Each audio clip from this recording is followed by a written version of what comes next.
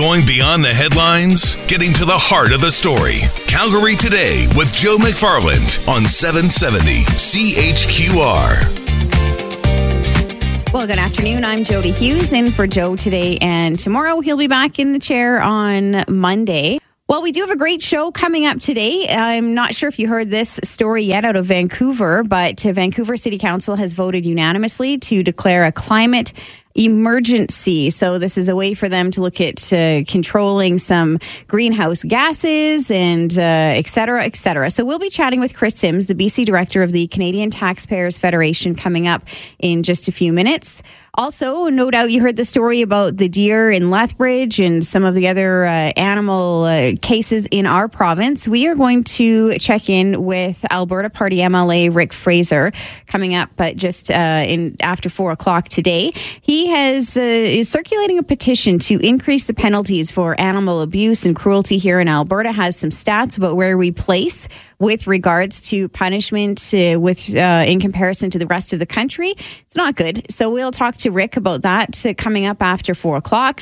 New study showing that 58% of food in Canada is wasted, with most of that coming from the food industry. So we'll be chatting with a gal from a local company called the Leftovers Foundation. That's just after 5 o'clock. And Betty White, the lovely Betty White, 97 years old today. We're going to talk about aging gracefully on the same day that Prince Philip, who is also 97, has crashed his car. So bonus to him that he was driving. Great news that he's not injured. We'll look at the difference in aging and how we can age gracefully. All that keeping up to date as well on your weather and your traffic, as we do have a number of weather warnings in the province. Some snowfall warnings into the southern regions and extreme cold warnings into the north. So we are looking at cold temperatures all across the province, but specifically we do have some heavy snowfall amounts expected into that southwest and southern region of Alberta. So we'll keep you up to date on that and your driving conditions. And as always, we welcome your text messages, 403-974-8255, 403-974-8255. Thank you. 3:37 right now on a chilly Thursday. I'm guessing that if your kids had afternoon recess today in Calgary, they did not go outside, as the wind chill value is sitting right now at minus 25. I'm Jody Hughes in for Joe McFarland today and tomorrow, and I would like to welcome to the program right now Kris Sims. Kris is the BC director of the Canadian Taxpayers Federation. Kris, thank you so much for joining us. Well, thanks for the invitation. Now, I understand you're picking up your kids, but they're well instructed that they listen. When Mommy's on the radio, they have to be quiet. So kudos to them for that. I'll be picking them up momentarily, but yeah, they're usually okay. But if you suddenly hear them doing the whole BBC Kid thing in the background, they're just as cute. Yeah, for sure. Oh my gosh, it's like a slice of my own life right now.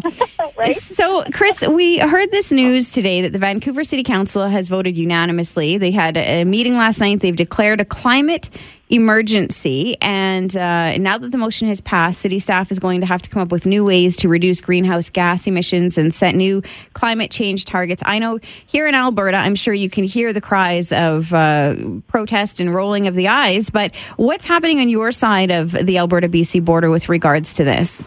Well, it's one of those things that at first it sounds meaningless, where they declare things like that, and it's usually just words, and they did it last night at council. But it's always in the details, and you're right. Now they're going to be directing their city staff of finding ways to, in their view, cut greenhouse gases. But really, when it comes down to the average person, that means they're going to charge us more for day-to-day living. So as of right now, even before they declared this last night, we've got the highest carbon tax in all of Canada. It's $35 a ton. It's going up to $40 a ton in April. That adds about 8 cents a liter right now to our gasoline. If you can believe it, Vancouver City Hall is actively and aggressively trying to ban natural gas heating in private homes, making it so difficult to actually get a natural gas furnace installed in your new unit or a renovated unit that it's next to impossible. It's a very, very expensive place to live already. And now they just passed this new thing, and everybody's bracing themselves to find out exactly what it means. Well, how exactly do you do that then? What are they proposing people do? Not yet. They're not mentioning things yet, but as I can tell you, for example, just a couple of weeks ago, the provincial government passed this brand new document called the Clean BC Plan. And what they're trying to do is make it illegal to purchase a gasoline or diesel-powered vehicle by either the year 2030 or 2040, depending on what kind of vehicle you drive. They're also trying to make it so that even in the construction of your home, meaning the trucks and the tools and the equipment they're using to build your house, they want that to somehow be emissions-free in the future. And most of people listening right now will be saying, well, that runs on diesel or that runs on gasoline. Yes, I know. But they've decided to do away with it at a future date. And so I worry that this is what this Vancouver City Hall idea is going to be. What happens then with a proposal like that, with the provincial government saying that, you have to ban a gasoline or diesel-powered vehicle? What would be the punishment then? That's a great question. Would they make it so that you can't get insurance? That's probably what they would try to do, because here in British Columbia, we don't have choice when it comes to auto insurance. Mm-hmm. You are forced to deal with a government-controlled monopoly called ICBC, and any of your listeners who right now have tried to move and live in BC and cross the Rockies will realize and know that there's a huge sticker shock when you try to insure a vehicle over on this side. It's way more expensive, and so frankly, they'd probably just deny you auto insurance. That just seems like it's opening up a Pandora's box to me. Well, it really is, considering the fact that I think a little bit less than 1% right now of vehicles that are sold are electric vehicles. All of the rest. Just think of all of the infrastructure, all the cars, all the trucks, all the fueling stations. All of it is gasoline and diesel. And they're picking this time in the future to get rid of them. And so what I think this Vancouver City Declaration is basically like a mini-me version of that. And so now going forward, we're going to be seeing things like we need higher transit taxes on our gasoline. Right now it's going to be 18.5 cents a liter. In April, that's how much people pay. Right now they pay 17 cents per liter for gasoline. That goes to transit.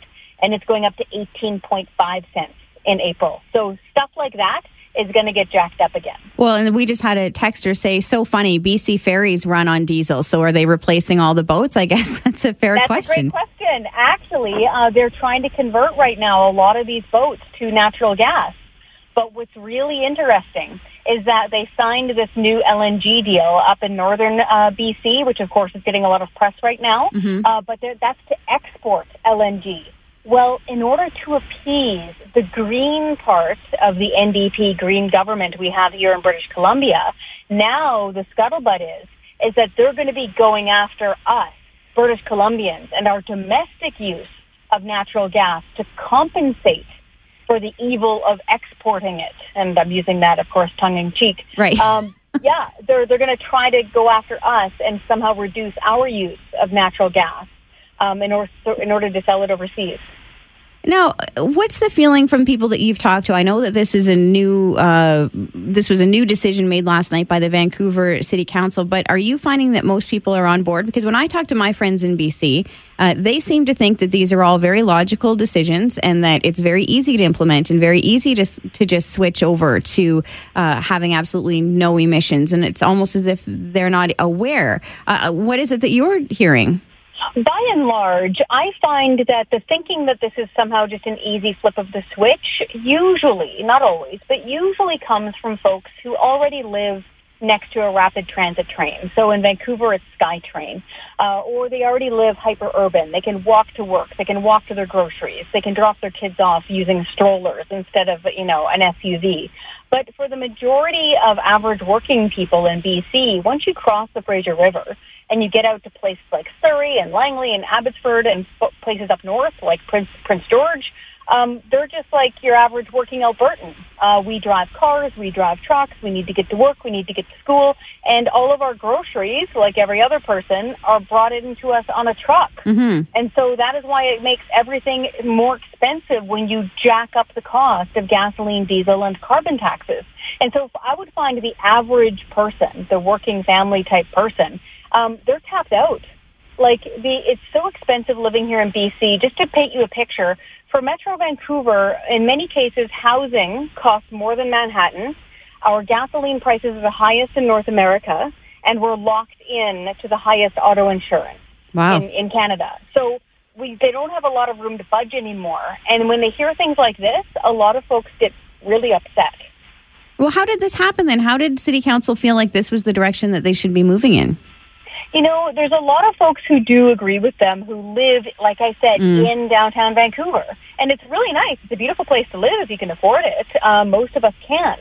And they voted them in. And as you probably have in Alberta as well, unfortunately, the participation and the voting rate for municipal politics and elections is really low. And so you'll wind up with folks who are often career politicians who only have ever worked in government jobs. They haven't actually owned a business or employed people or earned a really big salary or hard-won salary in their regular lives, usually before they become city councillors or mayors. Not always, but usually. And those are the sorts of folks that are making these decisions now. But you have to think they walk in I'm assuming they don't all live right next to City Hall. Like, I mean, they have to get there somehow. They're, walking into a building that's heated. Like, how is this, Where's the disconnect? Yeah. That's a great question. So quite often we will have, say, a hydroelectric power, and people think that only comes from BC Hydro. But what's really funny is that if you contact folks like Stuart Muir or Resource Works, overnight, because it's cheaper, we often buy electricity from you guys, from coal-fired power plants. And so it's one of my favorite things to do to remind some of these city councillors in Vancouver who like to plug in their Priuses at night that they're using Alberta coal to do that. Very good. Kris, can you hang on just for 1 second? We have to take a quick break for traffic, but I'd love to ask you a few more questions. Sure. It is 3:47.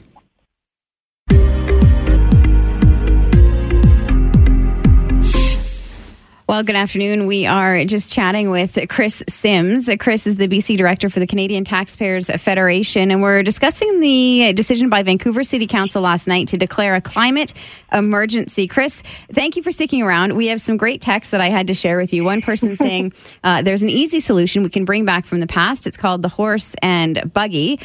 Someone else saying that, wow, maybe the Vancouverites should ease up on the doobie consumption.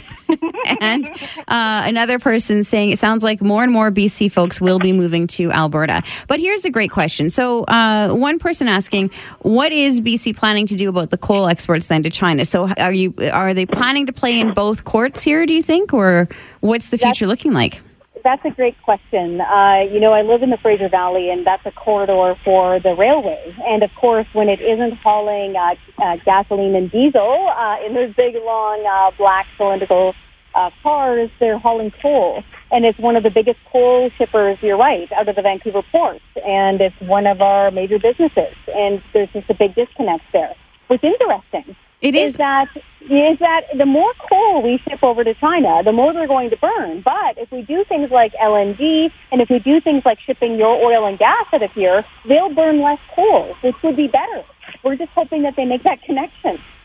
It's so fascinating to me. Someone else pointing out there will be no more groceries for these morons because all the groceries come in to the province by truck, and if diesel is illegal, you will no longer have any groceries. I mean, these are long-term, 2030.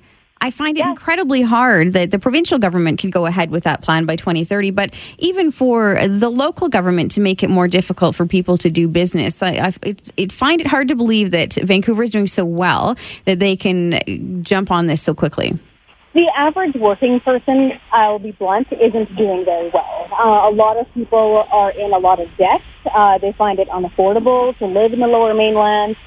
Rent is crazy. Housing is crazy. Our gas prices are through the roof. And a lot of it is due to government decisions like this, unfortunately. And it's hard to really see an end in sight. I know it gets depressing, but that's just the way it is. And I think I keep pleading with people, even folks, who like to drive an electric car. I keep reminding them that it was manufactured using rare earth minerals for its battery. It was brought in from overseas. It was shipped. All of the groceries they eat and the supplies they use was trucked to them using diesel. And the building that they are in right now is constructed using machinery, using things like oil and gas. It's literally so obvious and around us so much that it's almost weird to have to explain it to people. But you still do. It's almost like they're counting on just living on this, island unto themselves where, nothing gets shipped in then, nothing gets driven in. I mean, how could you possibly figure that that's a sustainable model? It's really impractical. And what bothers some is that folks will often say, oh, well, make the switch, as if it's a difference between earnestly, paper or plastic grocery bags, or deciding to be, say, eat less meat.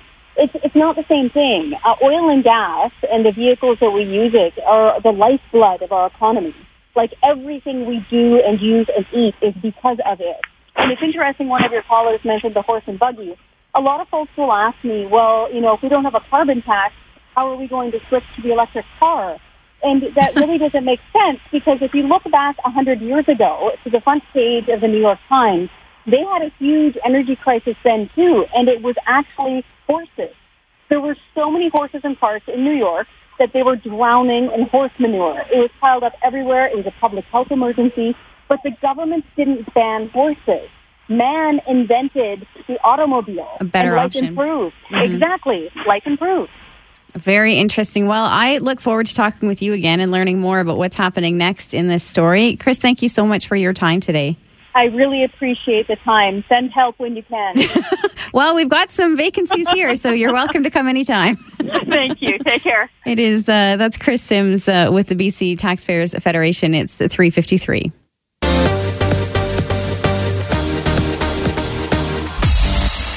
Good afternoon. It's 4:09. I'm Jody Hughes in for Joe McFarland today and tomorrow. He's back in tomorrow.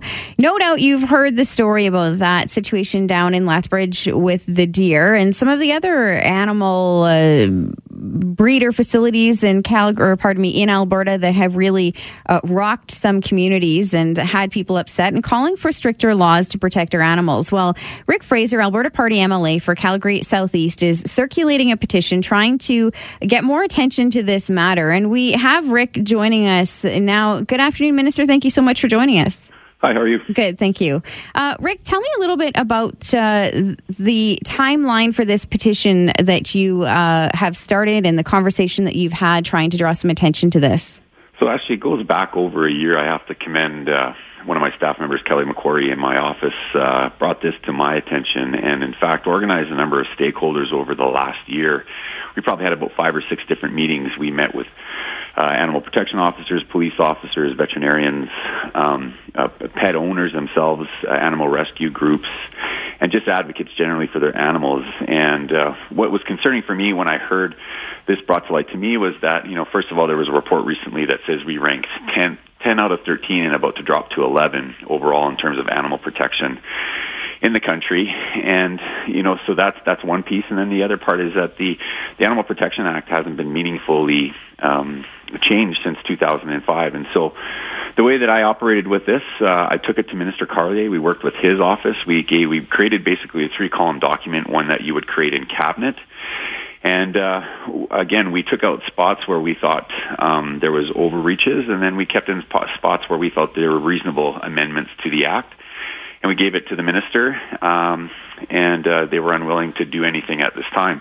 And so then again, I proceeded to ask questions in the legislature on this particular issue. And, during that time, we've seen, again, just a number of things in our community where obviously this issue needs to be addressed. And I'm surprised to hear that there was no reception to this idea.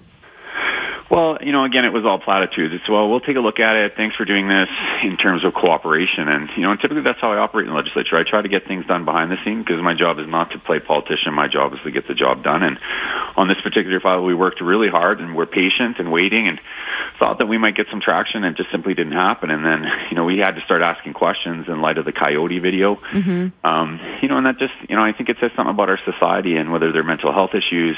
But ultimately, animals need to be protected. And I can tell you, in my community, when we're out in the community, how many people own animals and how much they care about their animals or have companion animals that are helping in other medical distress issues. And so, I think it's time that we step up to the plate and protect animals the way they should. I think as society as a whole, we use their animals differently, and that's part of that.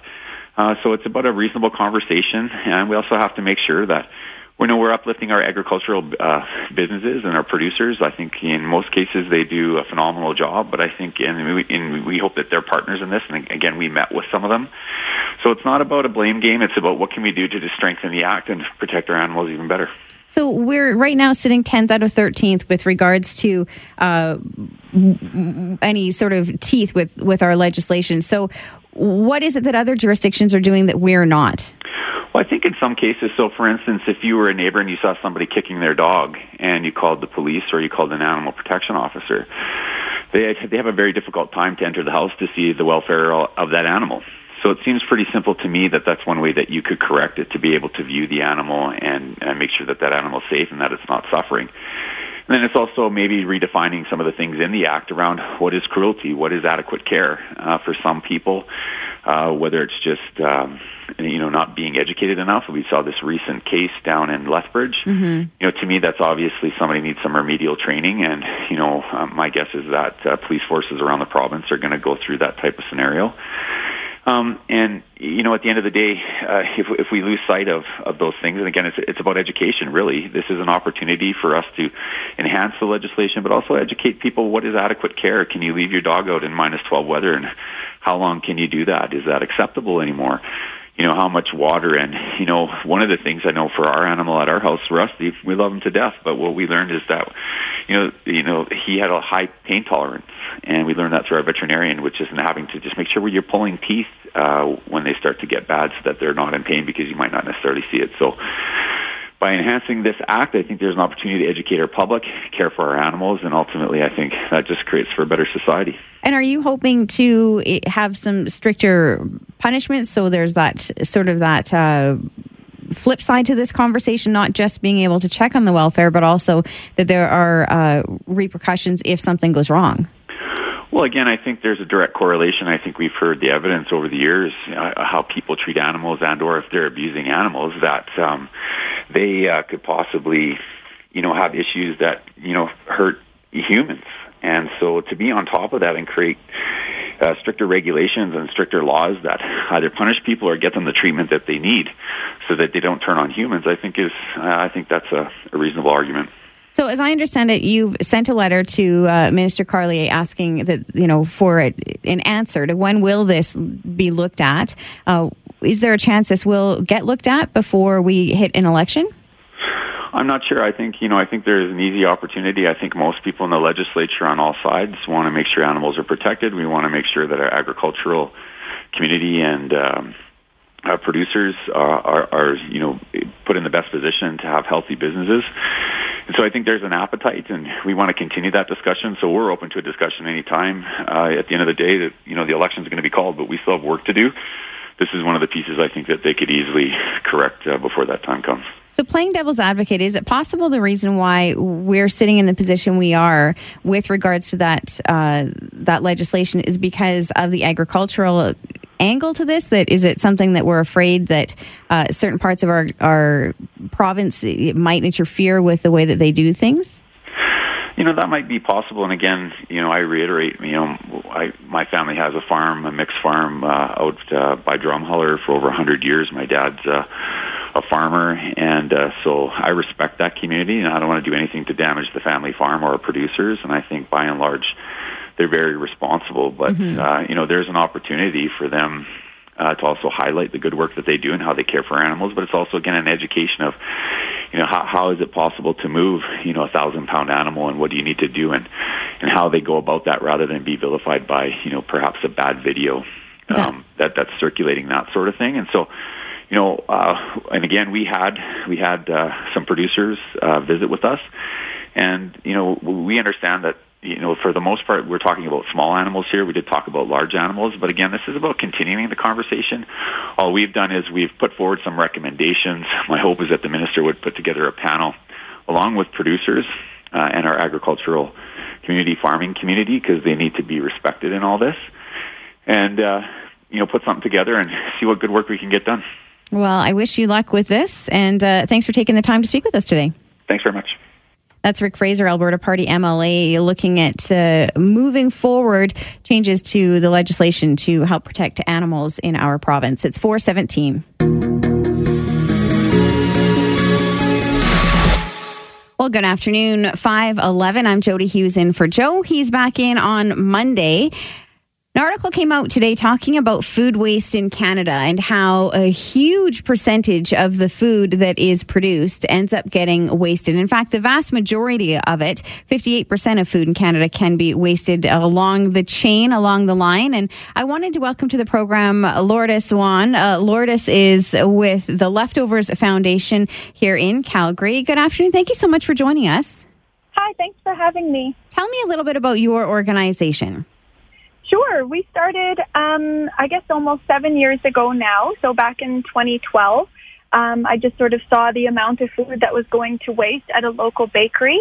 And that's where we started. And so we started redirecting from a bakery to a service agency. And that grew to 2, 3, 4 vendors. Today, we are at about 84 routes a week, delivering from one vendor to the next. And we have over 60 vendors and over 40 service agencies that we work with in Calgary and Edmonton. And so with regards to a service agency, are you talking about a food bank or a different group like that? Absolutely, yeah. So we are non-denominational, so we donate to every and all agencies that could use a particular food. So certainly the food bank, the drop-in center, the mustard seed, Alpha House, those types of agencies where they have kitchens and they're serving clients food, that's where we would provide that excess food. How much do you think that you are delivering every week, let's say, here in Calgary? Yeah, so our 2018 stats are coming up here, but I have 2017 stats, and they're about the same with the exception of bringing on Edmonton. So per week, we redirect 4,000 pounds of food a week in Calgary. What kind of food are we talking about? So it's all perishable. So it's mostly perishable. I would say 95-96% perishable. So that's fruits and vegetables, it's bread, it's dairy, it's those types of items that have an expiry to them that we redirect. So this article is talking about the food waste in Canada and how for the longest time it was thought that the majority of food waste was coming from households. Now they're showing that a huge percentage of that wasted food comes earlier in the chain. So from production and processing and manufacturing and then distribution before it gets to retail and households. Where do you fit on this chain? Where are you picking up from? So we are regulated by AHS, so we can only pick up at the retail level. And we certainly advocate for better home practices. We have picked up from some manufacturers and processors before, but certainly the easy way in for us to start as an organization was go straight to the grocery store, straight to the retailer, and ask if we could have their excess food that, they weren't going to sell and they were going to throw into the landfill. The next steps are certainly to, look at that higher level in the chain. How can we get to the manufacturers and the processors so that we can all collaborate to have a better system in place to reduce that waste. In your research, have you learned about whether our system is a little bit different than in the United States? I know some grocery stores in the States are taking in those, quote unquote imperfect. I've seen it in some of our local grocery stores. Do you know if we have different rules about that here in Canada? So the biggest rule that's the difference between Canada and the U.S. is that in the U.S., you can actually get a donation receipt, a charitable tax receipt for donating food. And in Canada, we don't have that. So you have that, a little bit of an incentive there to donate your excess. And that helps, the nonprofits. It helps the corporations that are looking to help on the food waste front. But at every level, at every retailer, at every processor, and then in our own homes, food waste is sort of, that's the curse of it, is that it happens at every single level. We cannot get away from it. So we need to do better at every level. I think that would be a great plan to implement here in Canada, to have that tax incentive, as small as it might be. Yeah, that's one of the ways. Certainly, I know that Second Harvest, the organization in Toronto that put out this report, we're in contact with them all the time, trying to figure out better ways to collaborate and what works best for Canada. I think a lot of it, has to start with that political will, and it has to start with legislation. Countries like France and Germany have instituted, grocery stores just cannot waste food. You must donate it. And so I think if we start thinking there, we can find solutions that are good for Canada. Well, I would think so. And also that awareness, right? I think it's only in the last few years, at least for myself, where I've even realized how much gets wasted. For sure, and I think that's definitely an advocacy piece that the Leftovers Foundation works on. It's important that everyone is guilty of food waste, which means everyone can actually do something about it. And so if we just start shifting our mindset and value food the way it should be valued, I think we would all see that these numbers wouldn't increase, they would decrease. I was going through the report this morning, and it's something like $44 or $49 billion a year in Canada is thrown away in food waste, and years ago it was $31 billion. So we're not doing any better, and we need everyone on board basically to solve this crisis. Well, I imagine you must go to sleep every night and feel like you've done something to make this world a little bit better. Some days when I do sleep. I guess that would be the other trick, wouldn't it? Yes, certainly. Oh, goodness. Well, thank you so much for your time today and all your efforts. We really appreciate it. Thanks for having me, Jody. 5:17.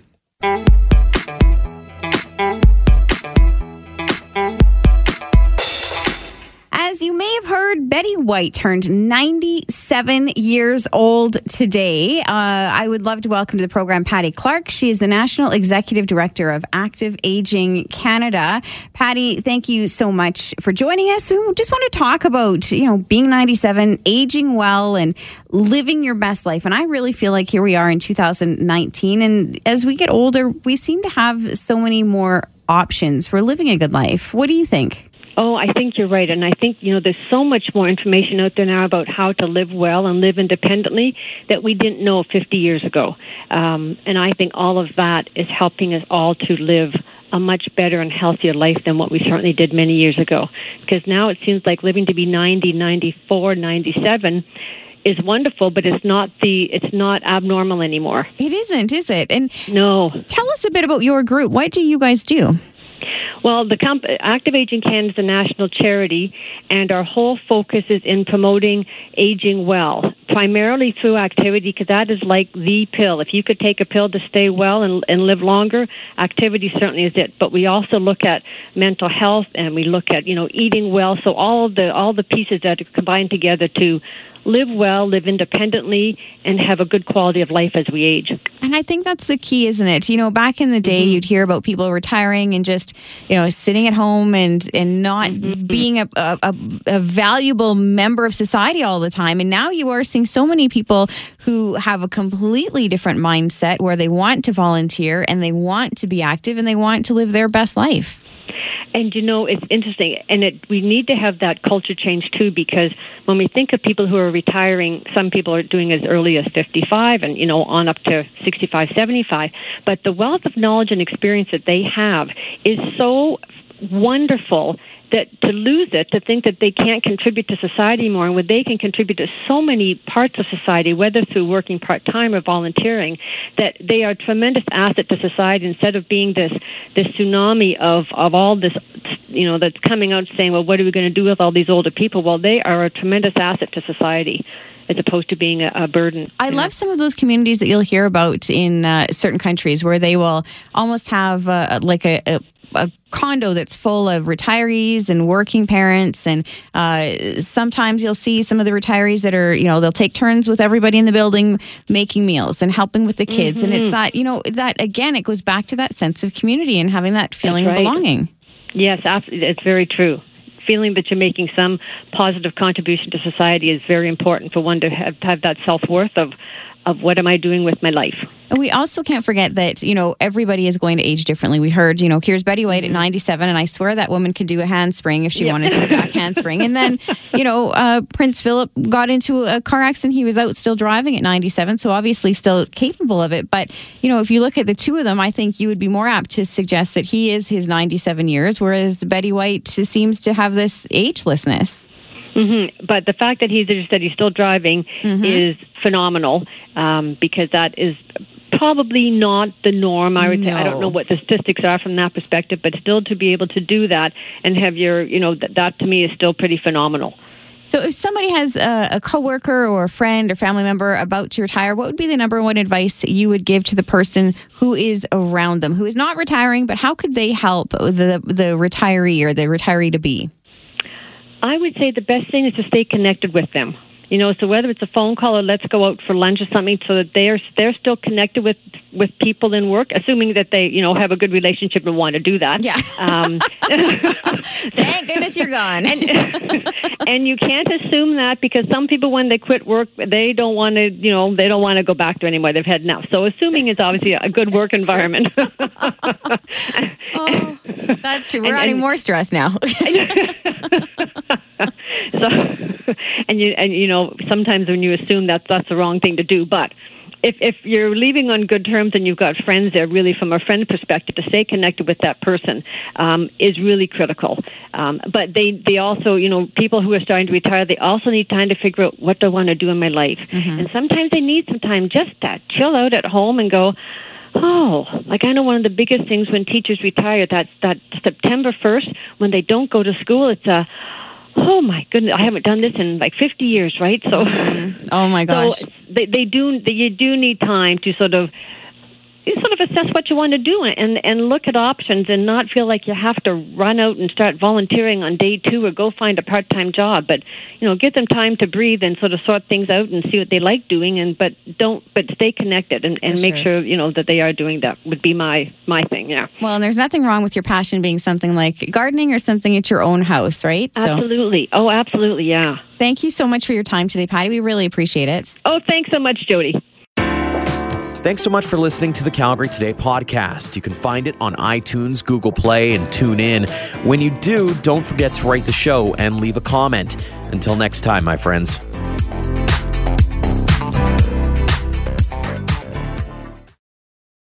For most of us, crime is something we see on the news. We never think it could happen to us until it does. Loved ones are gone, and for the survivors, the scars will never heal. I'm Nancy Hixt, a senior crime reporter for Global News. And on this season of Crime Beat, I'll take you inside some of the most serious crime stories I've covered. Season 6 of Crime Beat is available now on Spotify, Apple Podcasts, Amazon Music, and all podcast platforms.